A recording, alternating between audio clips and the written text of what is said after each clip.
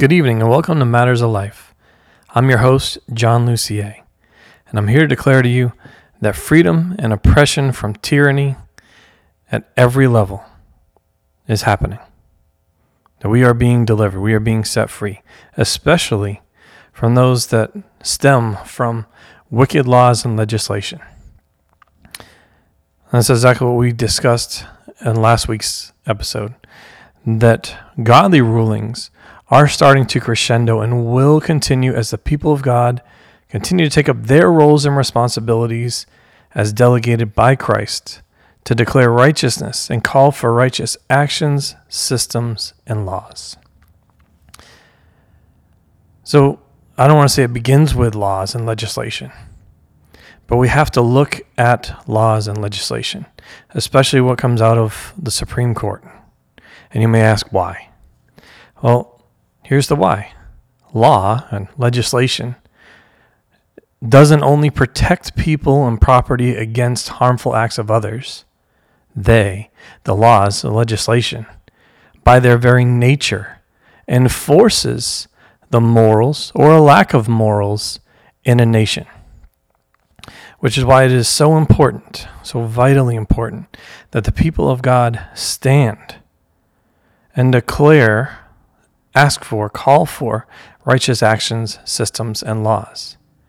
Now we're at a time and a place in our nation and throughout the whole earth that we have seen wicked laws, wicked rulings for such a period of time that there almost needs to be evidence and proof that an organization, an entity, and even people are actually abiding by and operating within the laws, the nature, the character, and attributes that we see set forth in Jesus the Christ.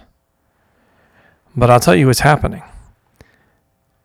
I don't know how many are aware of just this past week, all the various rulings that have come out from our Supreme Court.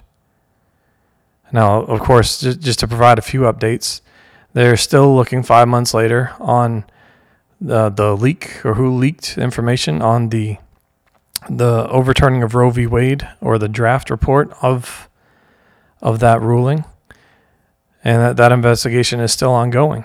However, many are calling for, consistency and all the inalienable rights that have been given to us by our Creator. Just in New York, there's a congresswoman who's seeking a Department of Justice review of missing data for 3.1 million voters, which is incredible. How is it that voices are potentially silenced? And that's not all. The Supreme Court concerning voting. Supreme Court threw out a ruling in Pennsylvania concerning mail-in ballots, where it said that mail-in ballots weren't properly filled out. It excluded things like the date. And they also acknowledged that this needs to be corrected and updated so that, regarding mail-in ballots, to improve the election administration and deter fraud. Even acknowledging that, hey, because of how the laws were and what was allowed to count, that some of the outcomes of these previous elections may have been, could have been affected. But let's prevent it from impacting or affecting the outcomes of future elections, which is incredible. But then it's not just that. There's the other element aspect of even election software and how the concerns from GOP lawmakers with ties to companies that have ties to other nations, to include China, and the potential threat of data being stolen. It's the duty of a nation to protect its citizens and their information, the things that belong and matter to them. right? But as we continue, there's also the element aspect of the change that is occurring. And some of the laws and some of the things that have changed, especially concerning voting, we've seen an increase in. Just in Georgia this week, there was the data came out that, so from the last gubernatorial primary to now, there was an increase of over 763,000 voters. So although certain groups may say or try to stir up the people with fear and say, oh no, your vote is being suppressed, well, the evidence points to the opposite of that happening. And it's being acknowledged around the world because people should have a voice and should have a say in what happens to their nation. But the leaders that are selected should also be looking not just for their own welfare, but the welfare of the people. And again, we were talking about how laws and legislation are really there by their very nature to enforce morals or the lack thereof within a nation, within a society, within getting down to the community and the family and for the individual. So how can it be that there are some calling for actions like defund the police, but then hiring private security guards and spending exorbitant amounts of money? It should be there for the benefit of all to enforce the morals, or as we were discussing last week, and as Martin Luther King defined, those were the godly laws, or moral laws were laws that were in alignment with the law of God. It should be no different for our nation. And we should be looking out for those that, especially those that have the least voice or the smallest voice or no voice. Things like our children. And the Supreme Court also, in a godly ruling, had which has a huge or broad national impact. They also ruled that communities that pay for students to go to secular private schools must also pay for them to go to religious schools. And of course, the ruling does affect the midterm elections, but also, or has a potential to impact the midterm elections. But it's been considered a high priority for many voters. Not just getting education, but the type of education, what's actually being taught in the school, but then the broader aspect of the people having a choice in this nation, but in others as well, right? This matters. What is being taught? And then with that, what educational institutions are able to receive government funding based on their curriculum and based on the people having a choice? They shouldn't be denied access to government funding to help them grow and to impact the people in the community, both now and in the future. So there's a lot that has been happening. Tons in this. But there are still many things that need to be sorted out. Back on the topic of voting. Things that are still out of alignment, and how 30,000 voter registration encouragement postcards were sent to people illegally living in the United States. But because they were given a driver's license, they received this mail, this reminder and this postcard encouraging them to go vote. Well, that goes against laws within the nation. There's also another Supreme Court decision, and that was declining to hear a case on personhood and when, or concerning constitutional rights to unborn babies. So there are still things in this nation concerning laws, and then some laws that need to be defined and clarified by, I'll say, the highest court in the land, so that the rest of the nation can, I'll say, come into the moral laws set forth, those godly laws, ones that demonstrate his nature, his character, and his attributes. Now, last week we were looking and discussing how we have a U.S. Supreme Court, but as it pertains to the spiritual realm, we, believers, the children of God, are the court, right? And we looked at Daniel chapter 7, and I'll read verses 10 and 11. It says, a fire was flowing and coming out from before him, that is the Lord. It says, thousands upon thousands were attending him, and myriads upon myriads were standing beside him. The court sat, and the books were opened. And then I kept looking because of the sound of the boastful words which the horn was speaking. I kept looking until the beast was slain and its body was destroyed and given to the burning fire. As for the rest of the beasts, their dominion was taken away, but an extension of life was granted to them for an appointed period of time.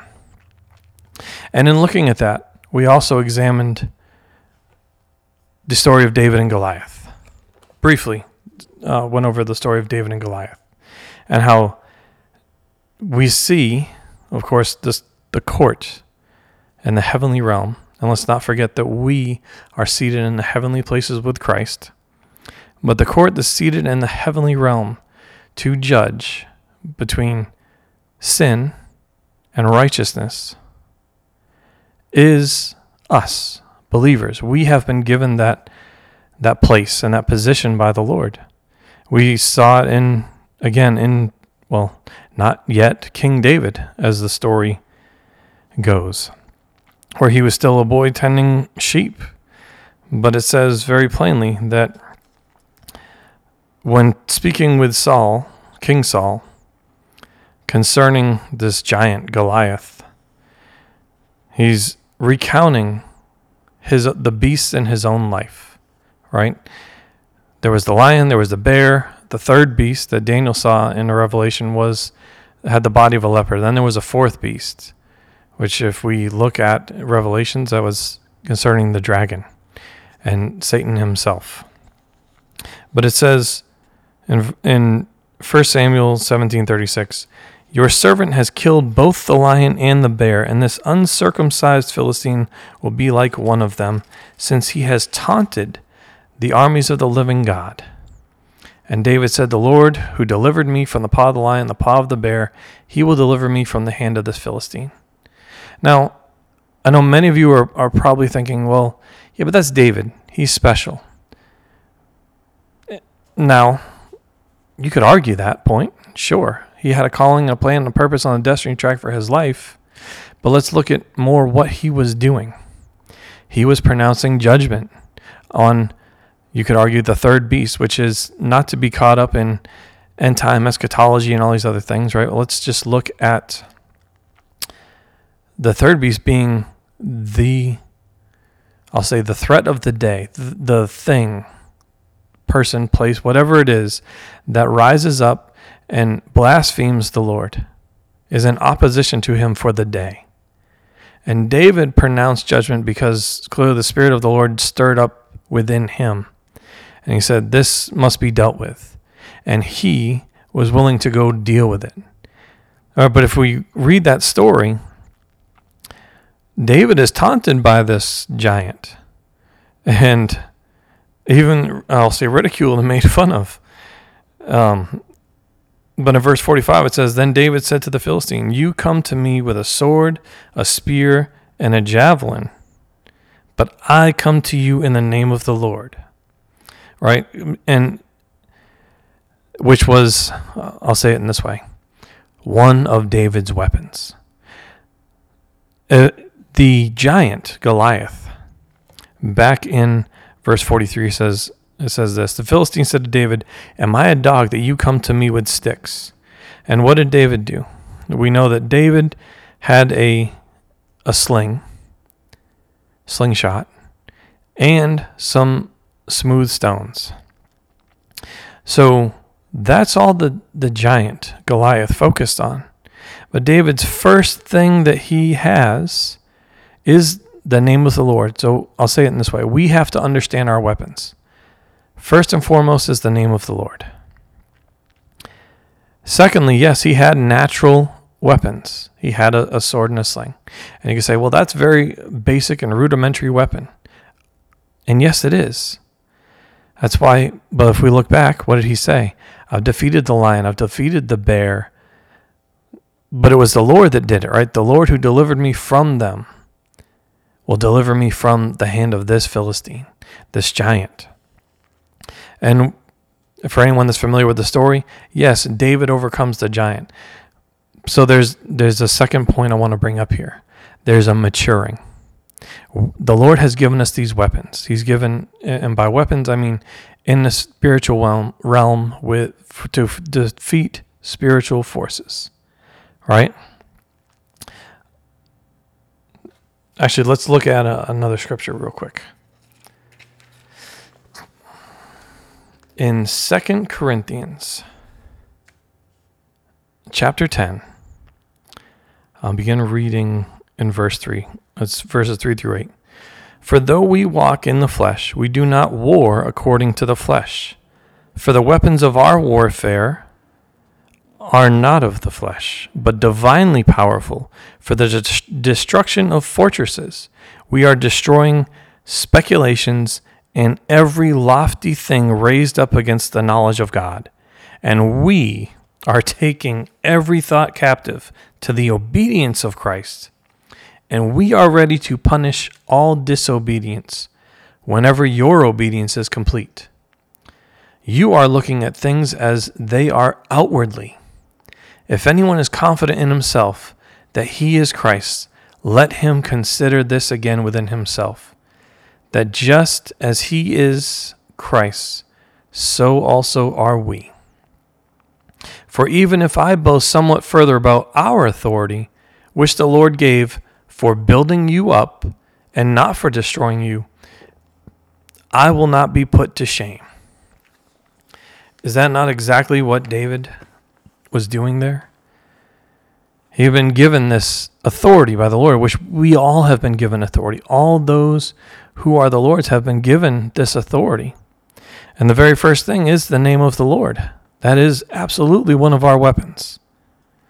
It is to build up. It's not about tearing down. But just like it says here in 2 Corinthians, it's to destroy every lofty thing that raises up against the knowledge of God. Everything. In this case, in David's case, his third beast, if you will, began with Goliath. But it didn't end there. He had many times that, whether it was an invading army or other people or whatever it was, that rose up against what the Lord had declared and stated, not just for him in his life, but for the nation. We can look we continue in 1 Samuel chapter 21. I'll read verses 8 and 11 here, or 8 through 11. And this is when David is on the run from King Saul even. But it says this, David said to Ahimelech, now is there not a spear or a sword on hand? For I brought neither my sword nor my weapons with me, because the king's matter was urgent. Then the priest said, the sword of Goliath the Philistine, whom you killed in the valley of Elah. Behold, it is wrapped in a cloth behind the ephod. If you would take it for yourself, take it, for there is no other except it here. And David said, there is none like it, give it to me. Then David arose and fled that day from Saul and went to Achish, king of Gath. But the servants of Achish said to him, is this not David, the king of the land? Did they not sing of this once as they danced? Did they not sing of this one as they danced, saying, Saul has slain his thousands, and David his 10,000s? So I want to look at this for a couple key points here. One, David started off with literally nothing but a sling and some small stones in the natural. But he didn't stop there. He moved, as he always did, in the name of the Lord. But if we notice, he said he had a sword. He didn't have it with him at the time. But eventually he got to the point where he could wield Goliath's sword. Goliath being this giant that was over 9 feet tall, and talks about so many different things of him. His spear was like a weaver's beam, and he was a huge, huge man. And Goliath, the Lord the Lord used David through the sling and the small stones, and by that I mean the weapons that he was able to wield at the time to accomplish his will and to bring down the very thing, person, whatever it was. And when I say person, I'm talking, yes, the individual was brought down, but the spirit behind it.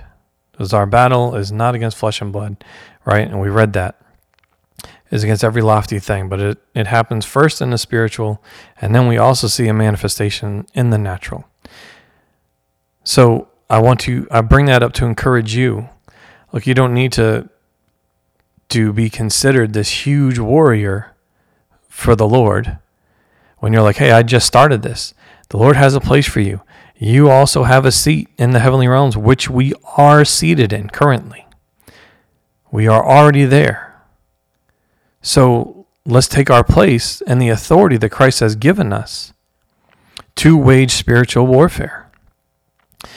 And let's mature, let's grow in the weapons that the Lord has given us so that we can wield them efficiently and effectively.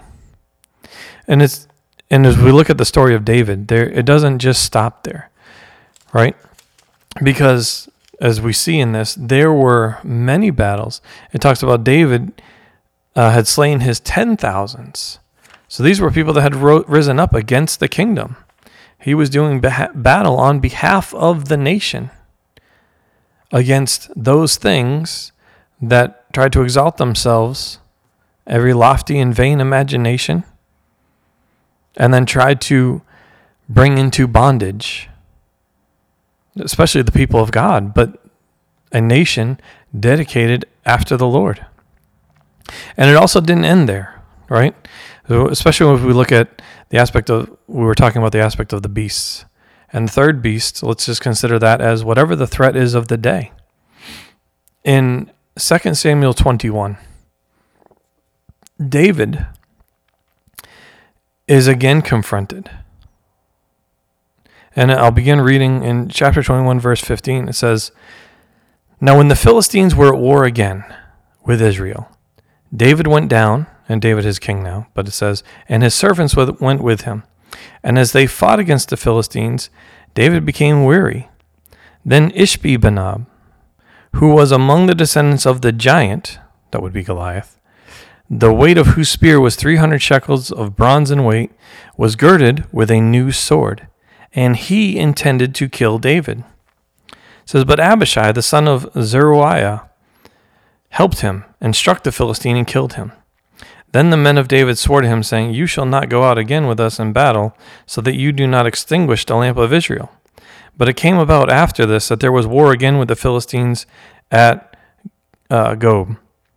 Then Sibbecai, the Hushathite, struck down Saph, who was among the descendants of the giant. There was war with the Philistines again at Gob. And Elhanan, the son of Jer-Orgim, the Bethlehemite, killed Goliath the Gittite, the shaft of whose spear was like a weaver's beam. There was war at Gath again, where there was a man of great stature who had 6 fingers on each hand and 6 toes on each foot, 24 in number. And he also had been born to the giant. When he defied Israel, Jonathan, the son of Shimei, David's brother, struck him down. These 4 were born to the giant in Gath, and they fell by the hand of David and by the hand of his servants." I'll bring this up because we see again, there was another threat. There were continued threats. There were 4 more additional giants that came, each doing the exact same thing. These 4 were born to the giant in Gath. They fell by the hand of David, by the hand of his servants. But it says that when he defied Israel, so each of these giants.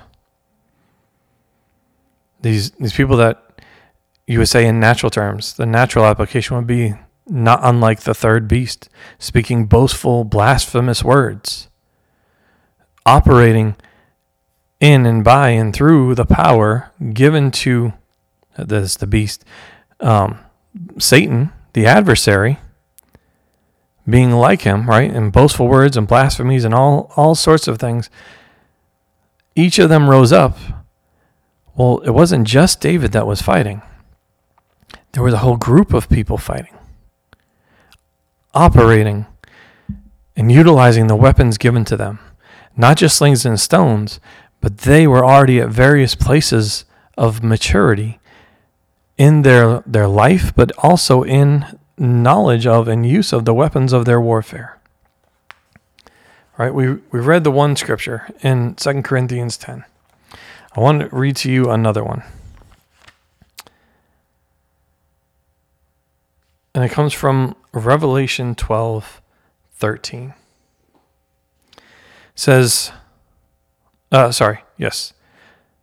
Revelation chapter 12, We're going to begin in verse 10.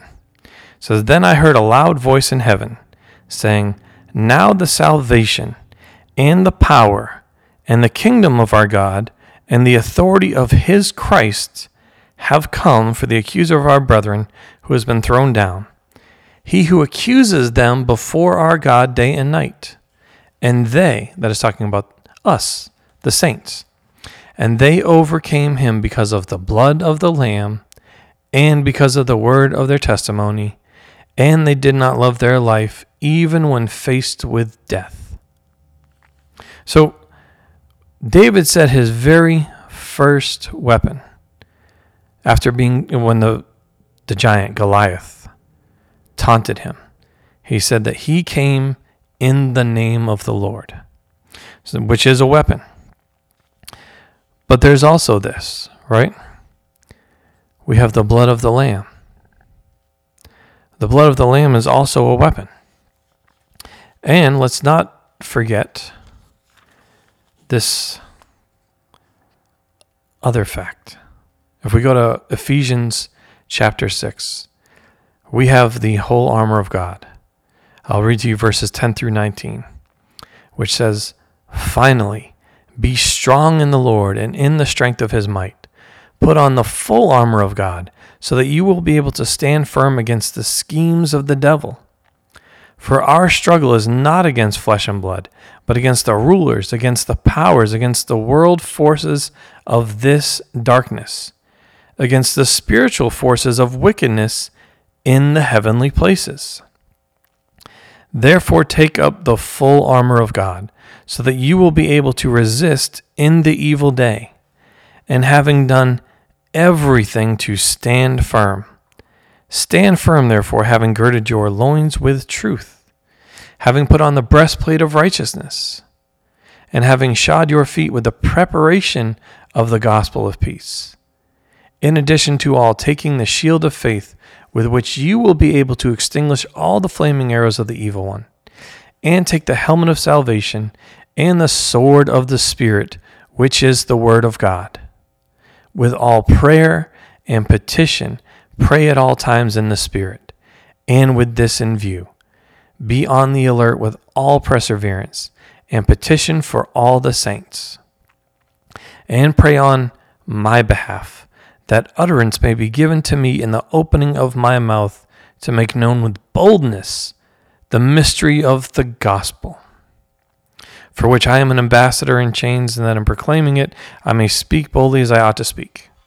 Now, I read an additional verse. I read verse 20, but I say that to say this. You are all, and if you are in the faith, if you believe in the Lord Jesus the Christ, you, and have acknowledged him in his rightful place, and you also are an ambassador of Christ. So with boldness, go forth in the weapons that he's given you. There are many here. Many. Right? Truth was a weapon. Yet there was a breastplate of righteousness. So righteousness, another weapon. preparation of the gospel of peace, right? The shield of faith. So faith is a weapon. And salvation is a weapon. And not just that, but then we have the sword of the Spirit, which is the word of God. In other scripture, the Lord talks about how his word is a fiery two-edged sword that proceeds out of his mouth. And then there's this in verse 18. With all prayer and petition. Prayer is a weapon. It's also just a conversation, how we communicate with our God. We're encouraged to pray at all times in the Spirit. And to be on the alert. But prayer is a weapon. How did Jesus conduct his life? He said what the Father said, and he did what the Father did. Yes, so the Lord be glorified. But it's also how we win the battle. David, throughout his entire life, not only, but there are many times it says in Scripture how he may come up with a plan, but he always brought that plan before the Lord. And then even when he would seek the Lord, he was like, Lord, do I go do the same thing as last time? Or do we do something new? And the Lord would give him the instructions even in the moment. Even in the moment. And we have to understand these weapons, right? They matter, and they're for all believers. If you are in the faith, if the Lord is your God and you are his servant, then we all have these weapons available to us. But just like anything, we have to grow and mature in them and in their use. And I say this because the Lord also gave us his authority, right? Mark 16, beginning in verse 17, says this. He says, these signs will accompany those who have believed. In my name they will cast out demons. They will speak with new tongues. They will pick up serpents, and if they drink any deadly poison, it will not hurt them. They will lay hands on the sick and they will recover. We already read about how he's given us authority. He gave us his name. If they ask anything in my name, right? So we have these weapons available to us. And I know some may say, okay, well, that was David. But it's not just David. I'll give you another example. Let's go to Exodus chapter 3. Now, Moses was, and I'll say it in this way. The Lord chose Moses to deliver a nation out of captivity. When we look at laws, we look at legislation. Again, the laws and the legislation, by their very nature, only enforce either the morals or the lack of morals in a nation. They either are freeing to people and allow people the opportunity to live in freedom and provide opportunity to all, or they by their very nature provide inconsistency and resulting in bondage. So, and I know there are many listening to this that are probably going, man, when we really look at even the laws of this nation, is the land of the free and the home of the brave really free? And are we really being brave? Or have we been put in bondage? So I would encourage you to be brave. And as we read, be bold in your faith. And in preaching and teaching the word and standing in your place or the position the Lord's given you, seated in heavenly places with Christ. Declaring, judging between the holy and the profane. Now in Exodus chapter 3, we'll begin in verse 13. It says, Then Moses said to God, Behold, I am going to the sons of Israel, and I will say to them, The Lord God of your fathers has sent me to you. Now they may say to me, What is his name? What shall I say to them? And God said to Moses, I am who I am. And he, that is the Lord, said, Thus you shall say to the sons of Israel, I am has sent me to you. But not only that, if we continue reading in this section, he, Moses, is given these, I'll say, powers. The Lord teaches him and shows him, hey, these are the weapons that you have. Take down, and as in chapter 4, right? And he says, take down your staff, throw it on the ground, all right? And it became a serpent before him. And then he said, now take it up in your hand, and it became a staff again. But then he also shows him about the hand being leprous, and then it being restored. And he talks about these additional signs, right? About pouring out water onto the ground and it becoming blood. And things that were going to happen that he was going to use when speaking to both the children of Israel and the elders of the Israelites. And let's also, I'll say, understand this fact.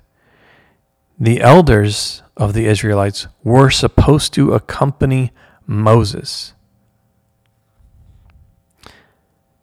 It says that in chapter 3, verse 18.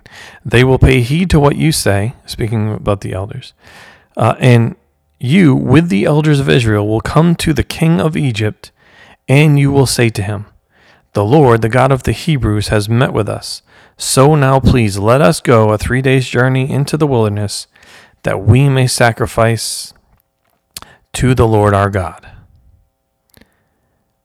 Now, the Lord also gave additional instruction and insight, saying, I know that the king of Egypt will not permit you to go, except under compulsion.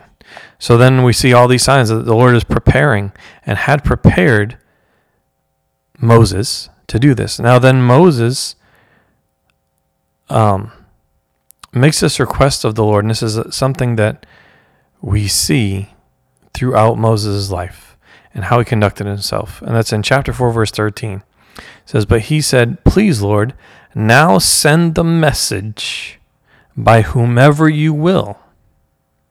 And the Lord sends Aaron as a mouthpiece of the Lord.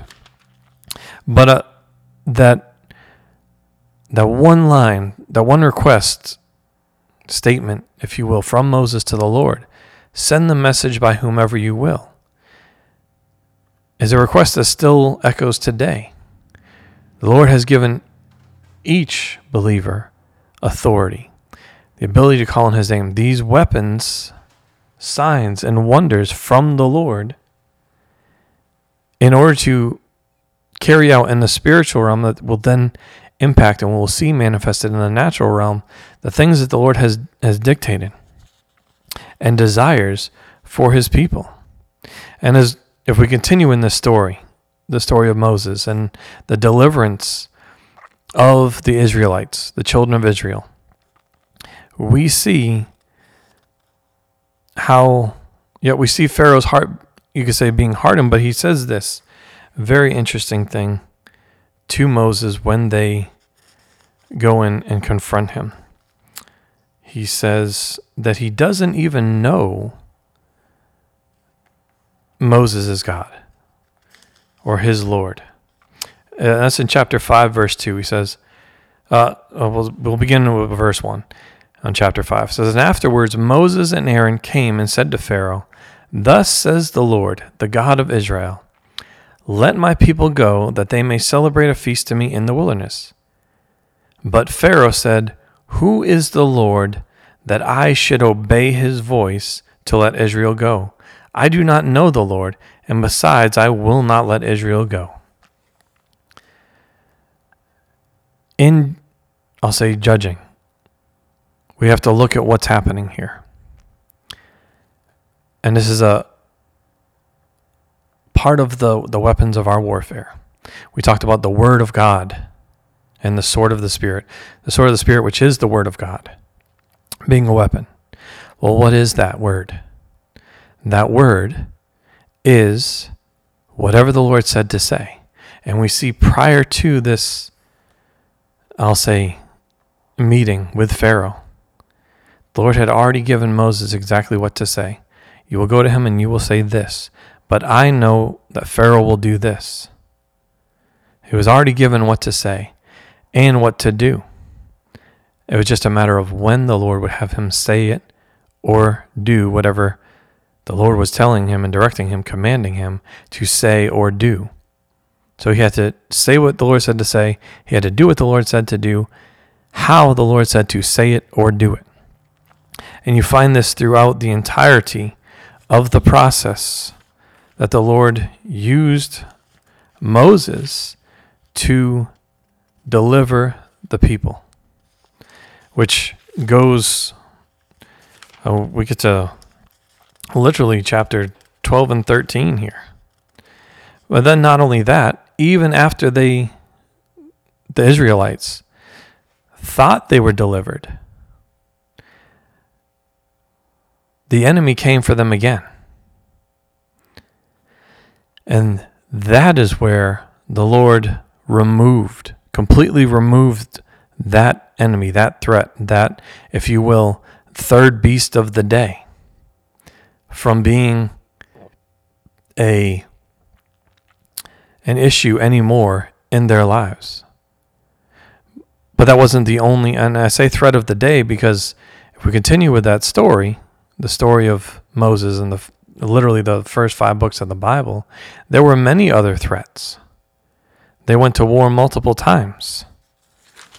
But the Lord moved every time on their behalf. They just had to keep in alignment with what the Lord was saying to say and do what he was doing and wanted them to do. He provided everything that was needed because he's the Lord. He already knows. We then just need to take our place with him. We will see these signs and wonders. And again, these are spiritual things. But we just read this in the scripture from Mark. They will cast out demons. They will speak with new tongues. Right? Nothing will harm them. It's exactly what Paul described in 2 Corinthians. We do not war according to the flesh, for the weapons of our warfare are not of the flesh, but divinely powerful for the destruction of forces, destroying speculations and every lofty thing raised up against the knowledge of God. The exact thing that we read about in Ephesians 6. So we can stand firm against the schemes of the devil, because the struggle is not against flesh and blood, but against rulers, against the powers, against the world forces of this darkness, and against the spiritual forces of wickedness in the heavenly places. So we're instructed to take up the full armor of God, utilize all the weapons he has given us. So I just want to encourage you to do that today. We are continuing to see this crescendo of godly ruling happening, and it will continue as long as we, the children of the Lord, take up our roles and responsibilities delegated by Christ and declare and call for righteous actions, systems, and laws. And by that I mean bringing everything into alignment and subjection with the Lord, with his laws, that our laws, the laws of man, would be in alignment with the laws of God, and his laws only, as laws do, enforce his morals. They enforce and call to us to demonstrate Christ's nature, character, and his attributes in every area and aspect of our lives. That is how a nation becomes truly blessed. How there is equality among all. Laws and legislation can never legislate love. It is an impossibility for laws to legislate love. We have to first be filled with love. And that love only comes from Christ, and it's reciprocated first to the Lord and second to our neighbor as ourself. So let's take our place. We are already seated in heavenly places with Christ. Let's take our place in order to judge, from separating the holy from the profane, but also teaching others how to do the same. Just like we saw with Moses, it was actually Aaron that is the one that threw down his staff. So we see that teaching element happen. And then we saw it with David and the descendants of Goliath. David is not the one that struck them down. He had taught others that came up and matured how to do the same, how to eliminate evil and remove wickedness, how to bring down spiritual strongholds and see that manifest in the natural. So I just want to encourage you with that this evening. And I thank you for joining us here on Matters of Life, a show that only seeks to stand for righteousness and justice. So we love you. God bless you. And have a good night.